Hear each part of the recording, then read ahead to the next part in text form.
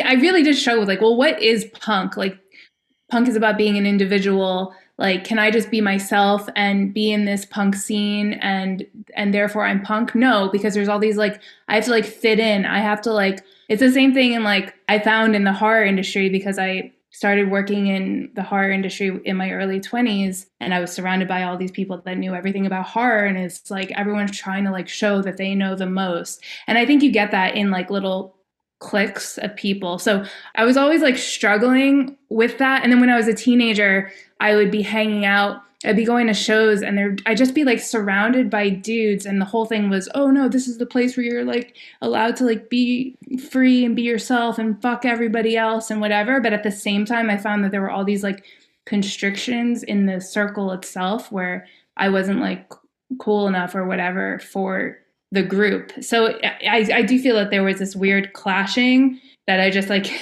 didn't really feel I was able to resolve, and I just carried with me until we made the Ranger. And then after we made it, I was like, oh, okay, I feel much more at peace now. I'm ready to like grow up and move into the next stage of my life where I just don't give a fuck. Could we be crazy and talk about his cutscene, or is that too crazy? His what? His because there is two versions of the wolf scene. Oh, okay. Wow. I didn't know that. Let's go. I'd love to talk about that. You've talked about it.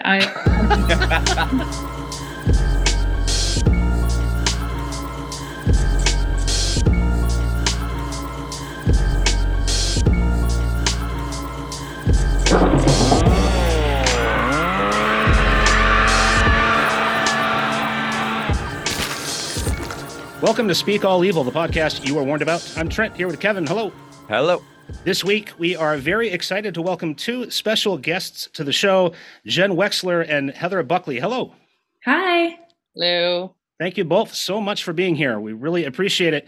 We know Jen Wexler as the director, producer, editor, and co-writer of 2018's The Ranger, as well as production on a slew of other feature films, including Depraved, Psychopaths, Most Beautiful Island, Darling, and more.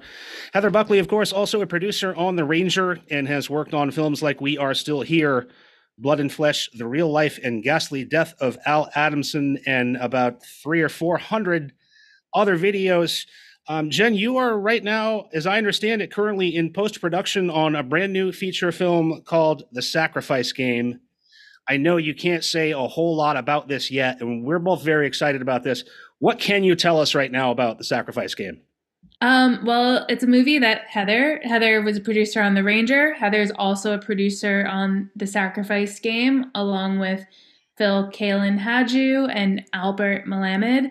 We shot in Canada last year, and it's been a blast making this movie that I've been dreaming about since 2013 when I wrote the first draft of it.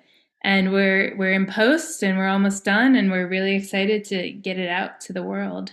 This was your initial idea, your screenplay. I know The Ranger came from an idea, a school friend of yours, as far as I understand it, kind of wrote the original idea of The Ranger, and then you kind of dusted it off with that person years later and rewrote and co-wrote The Ranger. So this is just your idea. Well, so here's how these ideas kind of happened, because they kind of happened in parallel. In college, my friend Jocko Farino we went to screenwriting school together, and he wrote The Ranger as his senior thesis. And then we graduated and we all like put our screenplays into drawers, and we didn't look at them because we were all trying to get real jobs and make money and things. I started working for a production company, Glass Eye Pix. I started to learn how to make movies.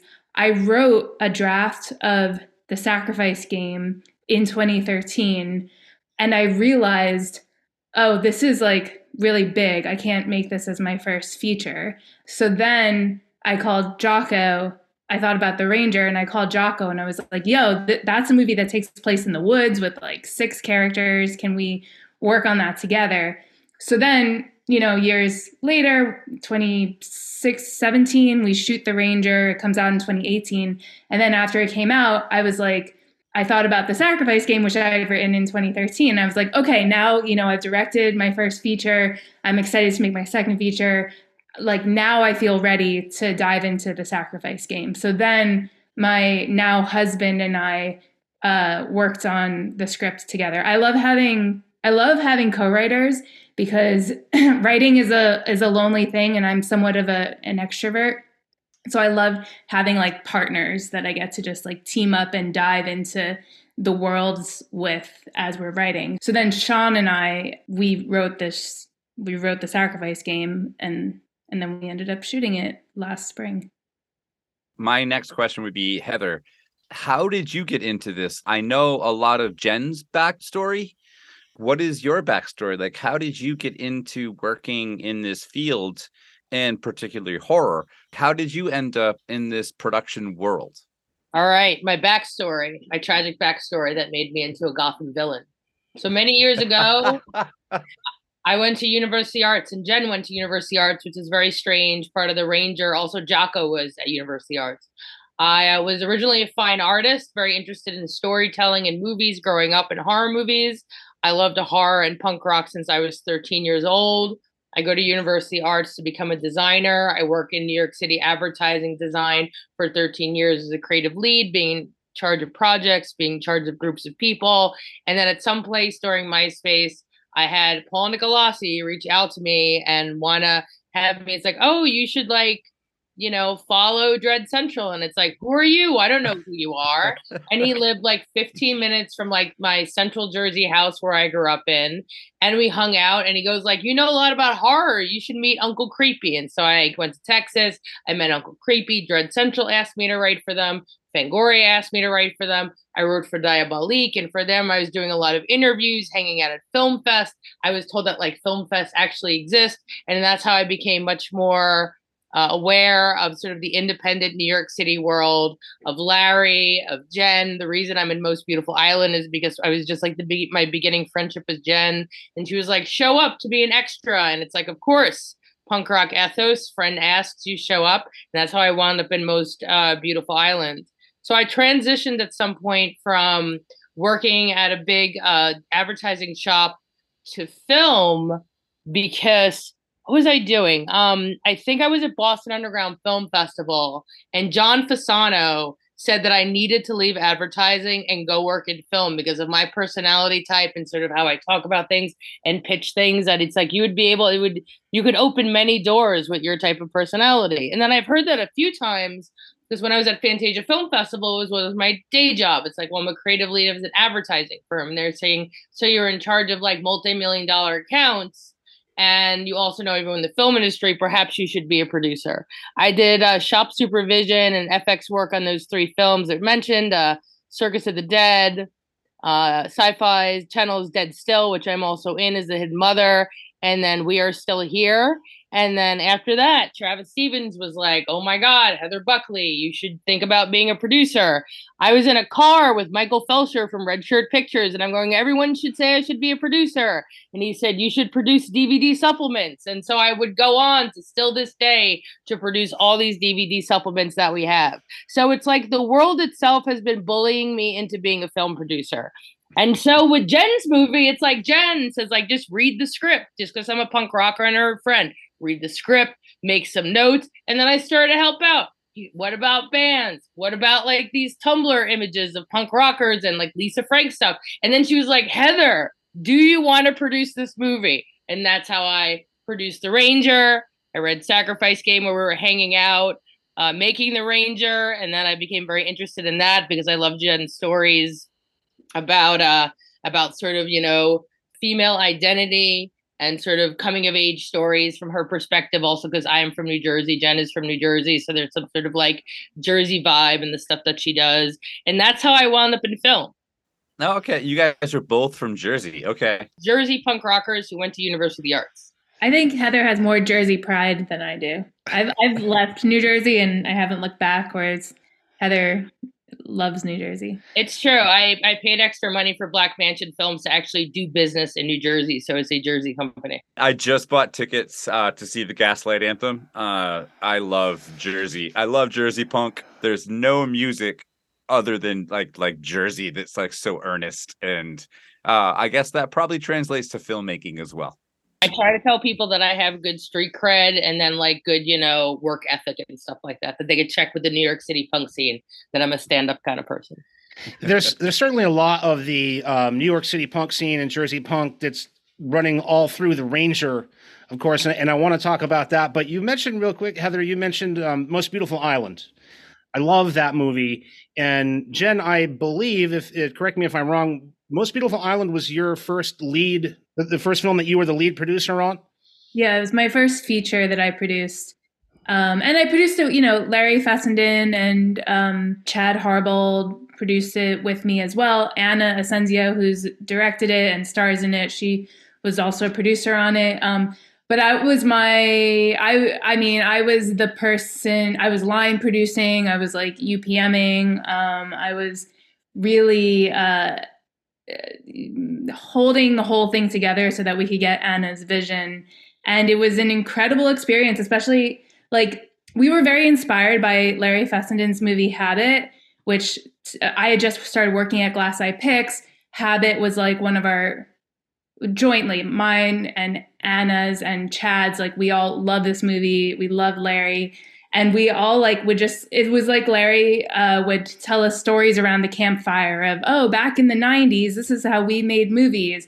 We ran around with the camera around New York City and our crew only had 5 people and we would steal shots and all this stuff. And we were just found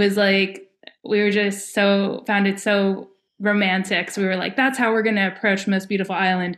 And we did. So it was a very guerrilla filmmaking kind of experience. That's kind of what struck me about it was that the core of the film, like the horror film or the dark suspense film of it, is almost like a very fixed location, sort of a one spot, 2-room thing. But the whole setup for the film is like all around the streets of the city. Is you're following people walking. The beginning of the film, it's not even clear initially who the film is about because the camera is sort of focusing on different people on the sidewalk, in the subway station, all that stuff. And I was wondering what that must have been like to have to shoot all this stuff like out in the streets like that. Must have been kind of wild and woolly. I really have no idea how you'd go about that. It was, especially because Anna's in it. So we were very also reliant on Noah Greenberg, our DP. It was really his eye catching everything, and he has a beautiful eye, which is great. And also Anna and Noah had a great collaboration and way about communicating. So they were totally on the same page with each other. But just in terms of shooting all over the city, from a producing perspective, it was pretty crazy because, it would be like, oh, we want to go on the subway. And that's always, by the way, really scary when you're bringing a camera onto the subway, because if you get caught, they can like take your camera from you and then you're just screwed over. So from a producing perspective, it was like, oh my God. I think when we did the subway stuff, we might have used a 5D because we were too scared to use our film camera. So we shot on Super 16 and it really was running around the city getting all these shots, and then we had the lovely luxury for the second half of the film of being in one place for like a good 2 weeks or however long it was. But yeah, it was a crazy experience, like a crazy like first feature to produce, but it really set me up to have this kind of like indie filmmaking mentality and work. Larry Fessenden was such an incredible mentor towards all of us, as a producer for me, but then also as a director, and really emphasized and helped us to see, because it was Anna's first movie as a director as well, really just helped us to like what matters is what's inside the frame. That's what matters.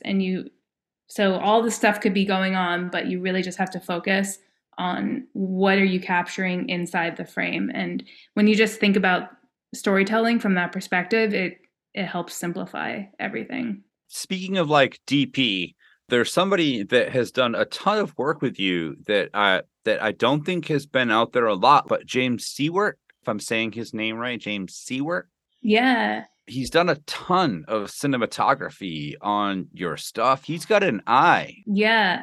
So James Seward is just this like mad visual genius. And I saw some of his short films that were super incredible that he had directed and some things that he had DP'd. And he was part of like the Glass Eye community. He helps out on he has helped out and continues to help out on things like he knows VFX, so he does VFX for all these movies. And then when we were getting ready to shoot Like Me, Robert Mockler's movie Like Me, we were talking to DPs and we were just like, this script and Rob's vision combined with like the kind of crazy stuff that James does, we put them together and they just thrived on each other. They were just like locked in a room with all these like images on the walls, just like coming up with really cool ways to make this movie. And then what's cool about James is that he builds a lot of his own rigs. So like if you watch Like Me, there's some crazy rigs that are just things that he built with like the camera doing 180 movements and crazy stuff. And then I really got along with James and then asked him to DP my movie, The Ranger. And so then he brought his genius over to The Ranger. And then he also worked on Depraved and a couple other Glass Eye movies as well.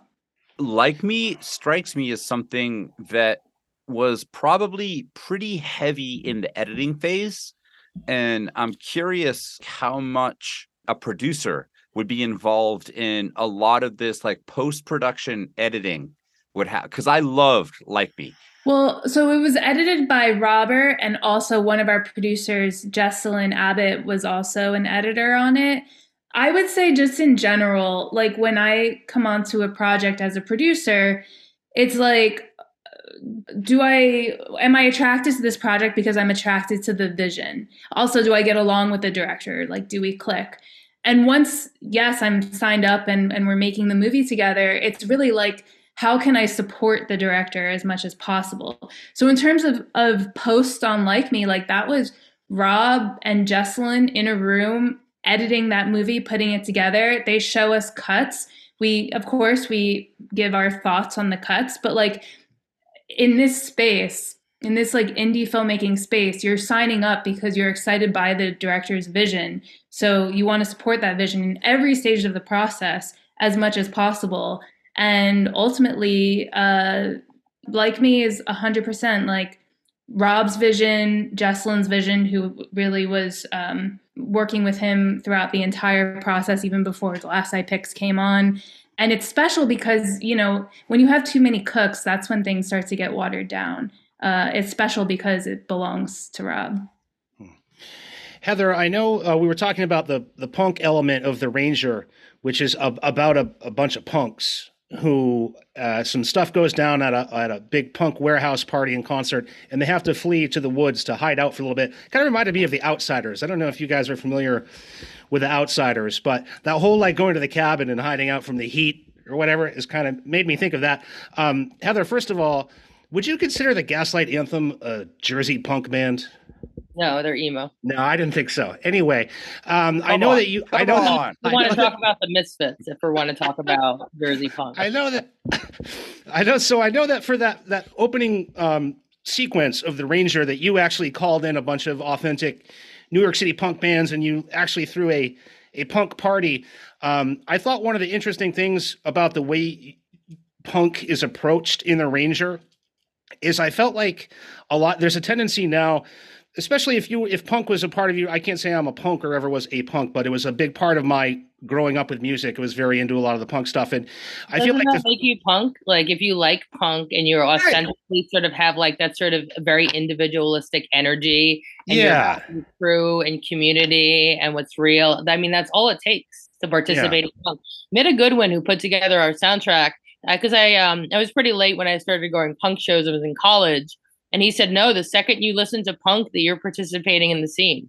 Okay. All right, cool. Well, that first album. So maybe you're a punk. Maybe you have super New York hardcore glasses. Well, that's kind of one of the things that I thought was interesting about the way it's approached in The Ranger is that now, like, I feel like the further we get away from the beginning of punk in time, everybody kind of wants to, and maybe this goes along with what you're saying, everybody kind of seems to want to assign whatever meaning they take out of punk and say that that's the real punk or that's the true punk. Everybody has their own idea of what it was and what it is and what it should be. And I thought it was interesting in The Ranger that it seemed to be presented as sort of a dichotomy, which is kind of the way that I think of punk, there's always been, to me, sort of a dichotomy of like a very forward thinking and very inclusive and very sort of progressive side of punk, and then like more of a bit of a more of a reactionary side and a bit more of a almost like libertarian side. You've got Live Free or Die on the side of the van there, which we're in Maine. I don't know if you guys know that's the New Hampshire state motto. But I did. Did you know that? I did know that, and I was like, I don't care. I'm putting it on there anyway. Well, it's cool though because they mean it. New Hampshire means it like a Pat Buchanan Live Free or Die, like it's a more menacing libertarian thing. Heather, was that in your mind at all when you guys were working on the Ranger, like presenting any sort of dichotomy of punk, or am I overthinking it? No, I'll give you like I'll school you on the punk rock version of it. So Jen and I are Jersey punks. I think Jen, you correct me if I'm wrong, you spent most of your time going to shows in New Jersey? Yes, when I was in high school. What about Philly when you were in school? A little bit. I went to Philly a little bit. Yeah, so I went to shows in Philadelphia when I was at University Arts, and then most of my time, because I had a very bad sense of direction and I couldn't find City Gardens, I spent a lot of my times at Coney Island High and at CBGB's hanging out. So when I think about when I first read the script of The Ranger, I was like, how did you people know how we were? Because also Jocko's punk. Because a lot of it is, to me, punk is regional more than anything else. So this movie is about sort of, it takes place in Dreamland, but the kind of vibe of like the ball busting, making fun of each other. You know that the people who are heckling the band the most on stage are their best friends down there. So everybody's taking jabs of each other. So it's that very funny, irreverent side of punk rock in that movie. There's this specific gear that they have on, which is a little bit more British. New York City has more of a British kind of look. I myself, like I have my Byhawk long coats and I wear like my like fetish gear and stuff like that. Very inspired by like 77 London kind of look. So when I read the script, it was about a bunch of friends who are pains in the asses and ball bust each other, who like listen to the music and who are just sort of like wild. That's how I perceived the punk rockers in the movie. Again, through this regional lens of how they interact with each other, and sort of, you know, also Jen wanted very iconic clothing, and so she picked out, it's like, this is everybody's gear. And of course, like I use the word gear a lot, which is only used in New York City and Britain to talk about like their punk outfits. Also, a lot of The Ranger has to do with my like struggle from, you know, being a teenager and then going into my early 20s of like, well, what I really did struggle with, like, well, what is punk? Like, punk is about being an individual. Like, can I just be myself and be in this punk scene and therefore I'm punk? No, because there's all these like, I have to like fit in. I have to like know about all these bands. Like everybody's like dropping, what's it called when you like, you casually drop whatever. I was at this show.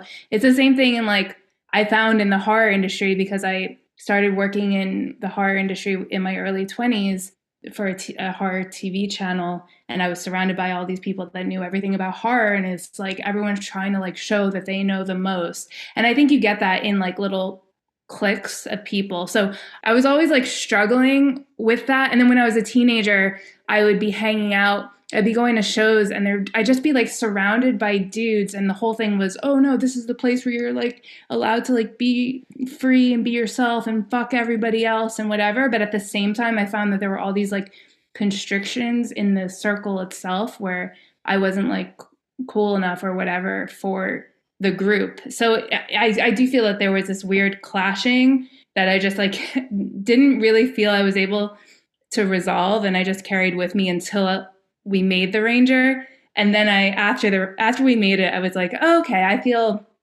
much more at peace now. I'm ready to like grow up and move into the next stage of my life where I just don't give a fuck. There's elements of The Ranger, and I just think from like your entire catalog, Jen, and the whole punk rock conversation, Green Room is one for me that like when I watched The Ranger, I was like, okay, I'm getting Green Room vibes from this. But I also want to go back to like some of the early horror movies that you said inspired you, which are some pretty like not punk rock movies, you know, like Scream or I Know What You Do Last Summer. So when I watched The Ranger, I got like Green Room vibes, and I got like Backcountry and Deliverance, like all of this coming in together. How did those all come together for you? And what are some of your real true inspirations? I appreciate the Green Room comp. I think personally, Green Room came out when I was like, I had already written the script and I had already had my own outlook about what I wanted to do with this. I think Green Room was like 2015 or something, 2016. I think Green Room is handled in a way different way. Like they're like, this is like realistic world. And whereas with The Ranger, we wanted it to have a sense of artifice to it. I wanted it to feel like Return of the Living Dead or like Creep Show. I wanted it to feel like a comic book. I wanted it to feel like larger than life, 80s stuff. Those were the comps. Whereas I think with Green Room, I don't know, it just feels, when I watched it, I just felt like it felt way more real and like embraced naturalism in a different kind of way. And then I grew up in the late 90s teen slasher craze. Like that was when I was coming of age. So Scream, I Know What You Did Last Summer, Urban Legend, The Faculty, Disturbing Behavior, all those movies, I carry them with me to this day. Like I view the world through those movies and through that very specific time, that's very, very specific moment when I was just like starting to go through puberty and just like obsessed that this was like my outlet this was my like, oh, this is what adulthood is getting to watch these kinds of movies. I don't know. I'm like 10 or 11 years old at this time. And then, I am inspired by the classics, like Rosemary. I mean, not that The Ranger has any Rosemary's Baby or Exorcist or Suspiria vibes at all, except maybe we have some pink and blue in the convenience store scene, but I wouldn't say Suspiria was a reference. But all these movies I like carry with me all the time. I don't know, as a director, even right now I'm location scouting for a new project, and as I'm doing it, like I'm just constantly going through the library of movies in my mind, and you think about the current script you're working on and you're just like, okay, well, how is it? What if I look at the movie from this angle? What if I look at it through this lens? What if you're always thinking about how to bring all your influences together and to put them together in new ways that is still like very much you and reflecting like who you are and what you want to like give to the world.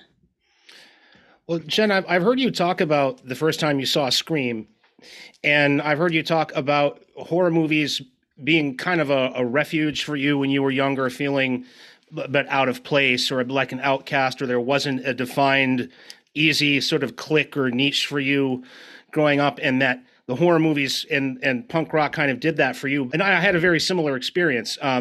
What was it about when you saw the guts hanging out on Scream that had such an effect? What do you think it was about? Because a lot of kids are outcasts and they don't necessarily cotton to horror movies and punk rock and stuff like that, like we did. What do you think it was about that became your thing instead of, I don't know, like collecting stamps or like getting into dolls or something like that? What was it about the horror, do you think, that connected with you?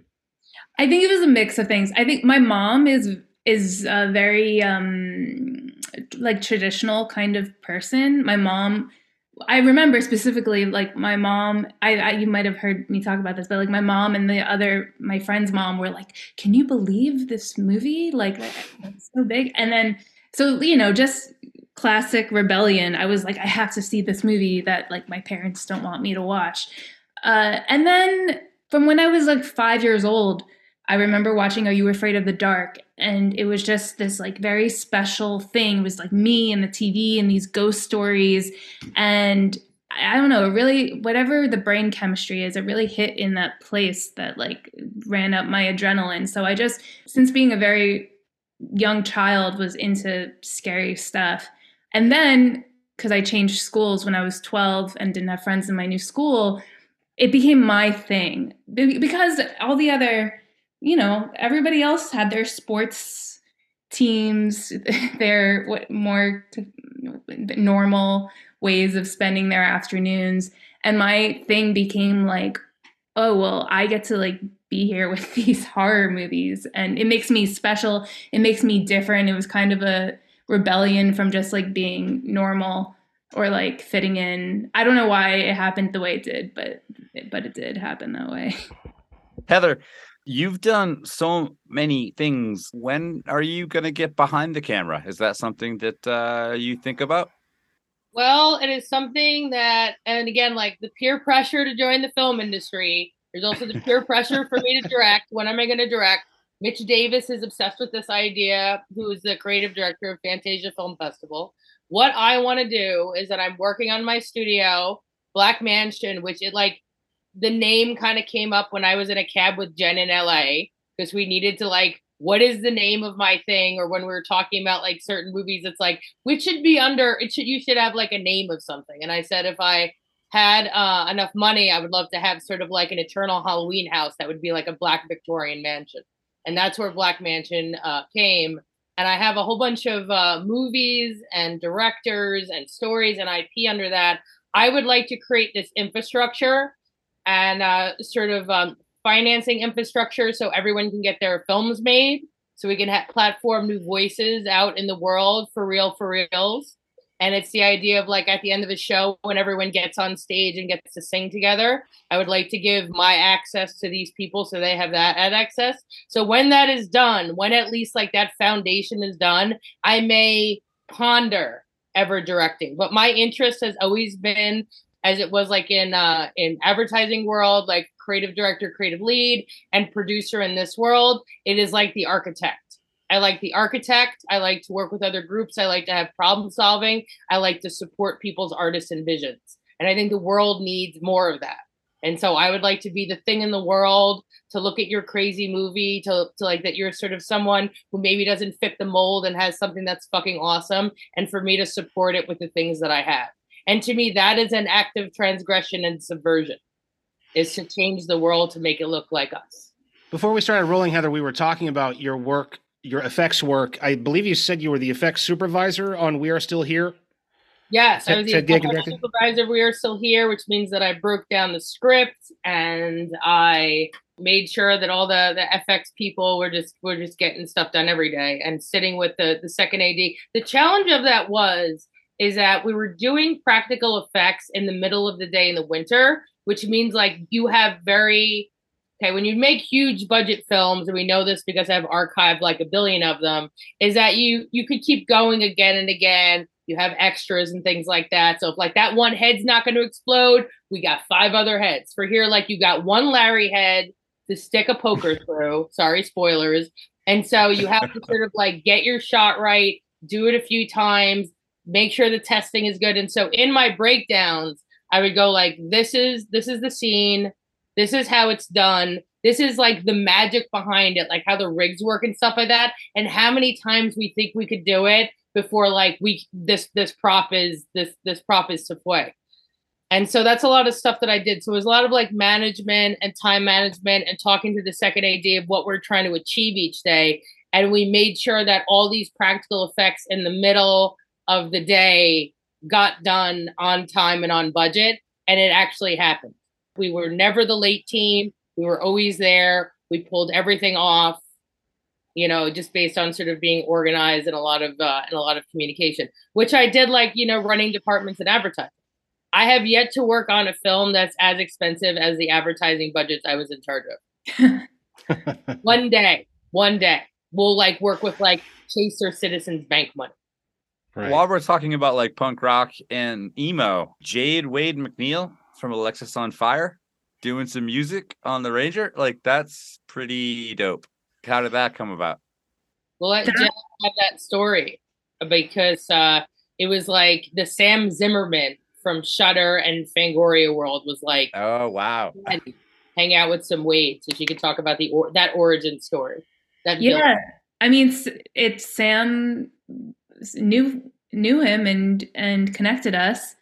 And I sent him and his partner, Andrew, the script, and they dug it. And then they started creating music. And they were awesome to work with. I actually didn't meet them in person until we had our South by premiere. We were just doing everything remotely. And this was pre-COVID. But they were in Canada and I was in New York. he totally got the vibe like immediately, and it was just a pleasure to work on it with them. Well, speaking of working with people, Jen, Chloe Levine plays Chelsea, the lead character in The Ranger. You worked with her also in Depraved, directed by Larry Fessenden. You were a producer on Depraved, and you're working with Chloe Levine again in The Sacrifice Game. I was wondering, what is it about working with Chloe that you like so much, obviously? During The Ranger, Chloe became like, we just really clicked, and she became one of my best friends after The Ranger. And you know, you want to work with your friends, and you become inspired by your friends.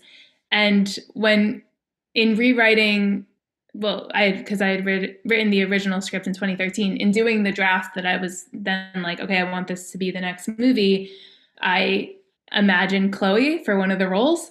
And it was very exciting when we got to, when the movie went and we were able to make that a reality. And by the way, she's fucking great. Can't say much, but she's great in The Sacrifice Game. And because we're all working under this Glass Eye Pix umbrella with Depraved as well, The Ranger and Depraved, Larry got to know Chloe too, and Larry wanted to cast her in Depraved. And I mean, it's just, we're in this filmmaking community. We all know each other. We're all friends, and we love Chloe, and we all think that she's a superstar, and we want to work with her all the time. How did you end up casting Jeremy Holm as the titular Ranger? Because he also is amazing. And I wasn't really familiar. I know he was at House of Cards, the show that he was on. I've never seen that show, but he just immediately, I was like, wait a minute, how do I know this guy? And I didn't really, but he just has that kind of presence in the film. So Jeremy, and he's also in Mr. Robot. So I had watched House of Cards and Mr. Robot. So I was very much like a Jeremy Holm fan already. And then Jocko, my co-writer on The Ranger, it turns out they knew each other because they had worked in a restaurant together years before. And Jocko was like, this is who I'm picturing for The Ranger. And I was like, oh my God, yes, I love him. He's perfect. He's amazing. So anyway, we went out to lunch with him and his manager, and he read the script and he liked it and wanted to do it. And Jeremy is so awesome. I love Jeremy so much. I want to make every movie that I can with Jeremy. Unfortunately, in The Sacrifice Game, there wasn't a role for him because it takes place at an all-girls boarding school, and so there were no Jeremy Holm roles in The Sacrifice Game. But I'm really excited for when I get to make another movie with him. Could we be crazy and talk about his cutscene, or is that too crazy? His what? His because there is two versions of the wolf scene. Oh, okay. Wow. I didn't know that. Let's go. I'd love to talk about that. Yeah. Do we want to talk about that? We don't have to talk about it if we don't want to talk about that. You talk about it. All right. So, we were doing the wolf scene in the basement. The one cut that we sort of like not fought over, but like internally, it's like, oh, is this the tone of the film or not tone of the film? Jeremy Holmes is very interested and loves Ted Levine's performance in Silence of the Lambs. And so he gave us a version of the basement wolf scene where he was like full Harvey Keitel in Bad Lieutenant. And we were like, do we put it in? That's how like game Jeremy is. It's like, we need to do this. Like, he pressured us. He was like, no, this is what my character would do. I have to do this. And I remember it happening, and then he went downstairs and sort of they created this great performance. But he's game. When he first came on the picture, I did not know like why he wanted to play this role so much, and I went, of course, because he's a villain actor, and you can't keep a villain actor around like a role like that. It's so exciting. An acquaintance of mine, like Michael Ironside, is the same way. Like if you got a good villain role, it's like, oh yes, what I need to do. But I too, in everything that I do in life, would of course like to work with Jeremy. He's incredibly supportive on set. He was very supportive of Jen, which is always awesome to hear. He's hilarious. When we used to drive back and forth to set, I used to pretend I was a serial killer with him and tell like horrible stories and frighten everyone in the back. That's when I had like my beat up Pontiac Sunfire with the big dent in the side that everyone was afraid it would fall apart. As of 2 years ago, it has turned into ash and dust that I've had to get a new car. But we had a true punk rock car that we were driving back and forth to set. The 2000. Nice. And to come full circle in terms of like I don't know, we all love each other. Jeremy is now in Ted Gagan's new movie, which will be playing at South by, as is Larry. So and that's the true soul of I think, you know, you work for Glass Eye, I worked under Glass Eye to do the Ranger, but there is that ethos is that we all play different positions and we all help each other on the visions. Like it truly is a bigger ensemble feeling when it comes to the independent film community, which I think we talked about at the beginning of the episode. But that is very interesting because Ted worked on We Are Still Here. I worked on We Are Still Here. Jeremy worked on The Ranger. Now Jeremy works on his movie. Larry also worked on We Are Still Here. I tell people that we want everyone to succeed so we can continue to going to every single film fest and be at every single film fest party together until the end of time. So that's why we all have to be successful, because we all have to party together. And we want to have all of you on our shows, and we want to eventually party together with you. That's exactly what we're doing. Yeah, we walk together. Why can't we rock together like this? Exactly. Jen, you started at fear.net, right? FearNet, yeah. FearNet. Oh, that's amazing. Yeah, and you did marketing for FearNet. I did, yes. Do you think that rated you for moving forward, marketing yourself as a filmmaker? Interesting. Probably, yes. It's what I can say for sure is that it made me realize I wanted to work in this horror community forever. Like I loved working at FearNet so much. I loved all the people that I got to work with. I loved going to we would go to conventions. We would go to like Comic-Con and have a booth there and talk to people about FearNet. We would get to meet filmmakers who had movies on FearNet. They'd come into the office. So I became very aware of the horror industry through that. And when I was working there, I met a director named Drew Daywalt who helped me direct he produced the first short film that I directed and kind of like sent me on my way to here's how you do this. And I discovered Glass Eye Pix while working there. So FearNet was very influential to what would be the next, however many years of my life. In terms of marketing myself, I'll say I think I'm really bad at it. I hate using social media. I hate, social media is addicting and I hate the feeling of like falling into the tunnel vision of it. So sometimes I just completely avoid it. And I could probably do a better job at marketing myself. So I don't know about that. But it was definitely influential to my wanting to work in horror. Well, thank you guys so much. I do want to just ask one more question, Jen. You've talked about not being someone who approaches film in a clinically logical way, but you've talked about being a much more emotionally logical thinker when it comes to film. What does that mean to you, that the emotional logic is what matters more to you than the clinical logic when you're approaching film? And is that something that you would apply to the Sacrifice Game? Yeah, I think I did that in the Sacrifice Game too. Emotionally, it means a lot of things. I think maybe when I said that before, I was talking about editing specifically or post-production, because I would much rather go for a moment, even if there's a continuity error, if it makes sense emotionally, I'll be like, well, I don't give a fuck about the continuity error, whatever. If you're paying attention to the continuity error, then I guess the movie's not working for you. Sorry. So I would rather use like a certain performance or whatever if it hits the emotional beat successfully, even if whatever the lighting or something isn't working seamlessly. And then also I like to just in terms of approaching filmmaking, I try to think about everything emotionally, what's the right shot for this? Well, what makes sense emotionally for the character? Whose perspective are we in?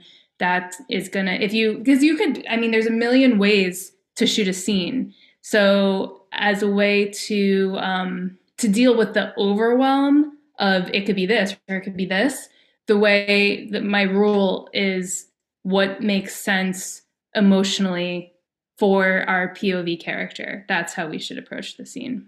Makes sense. I think Darling nails everything you just said. That's Darling. Yeah, and that's all Mickey. That's Mickey Keating killing it, as and by the way, like I learned how to direct from producing and being around directors, and I learned from the directors that I worked with. So, but yeah, Darling is awesome, and Mickey killed it on that. So I'm getting the sense that we don't even have an estimated time when we might hear about the Sacrifice game. We're not done with post-production yet. So we're not at the like submitting to film festival stage or anything like that. Is that right?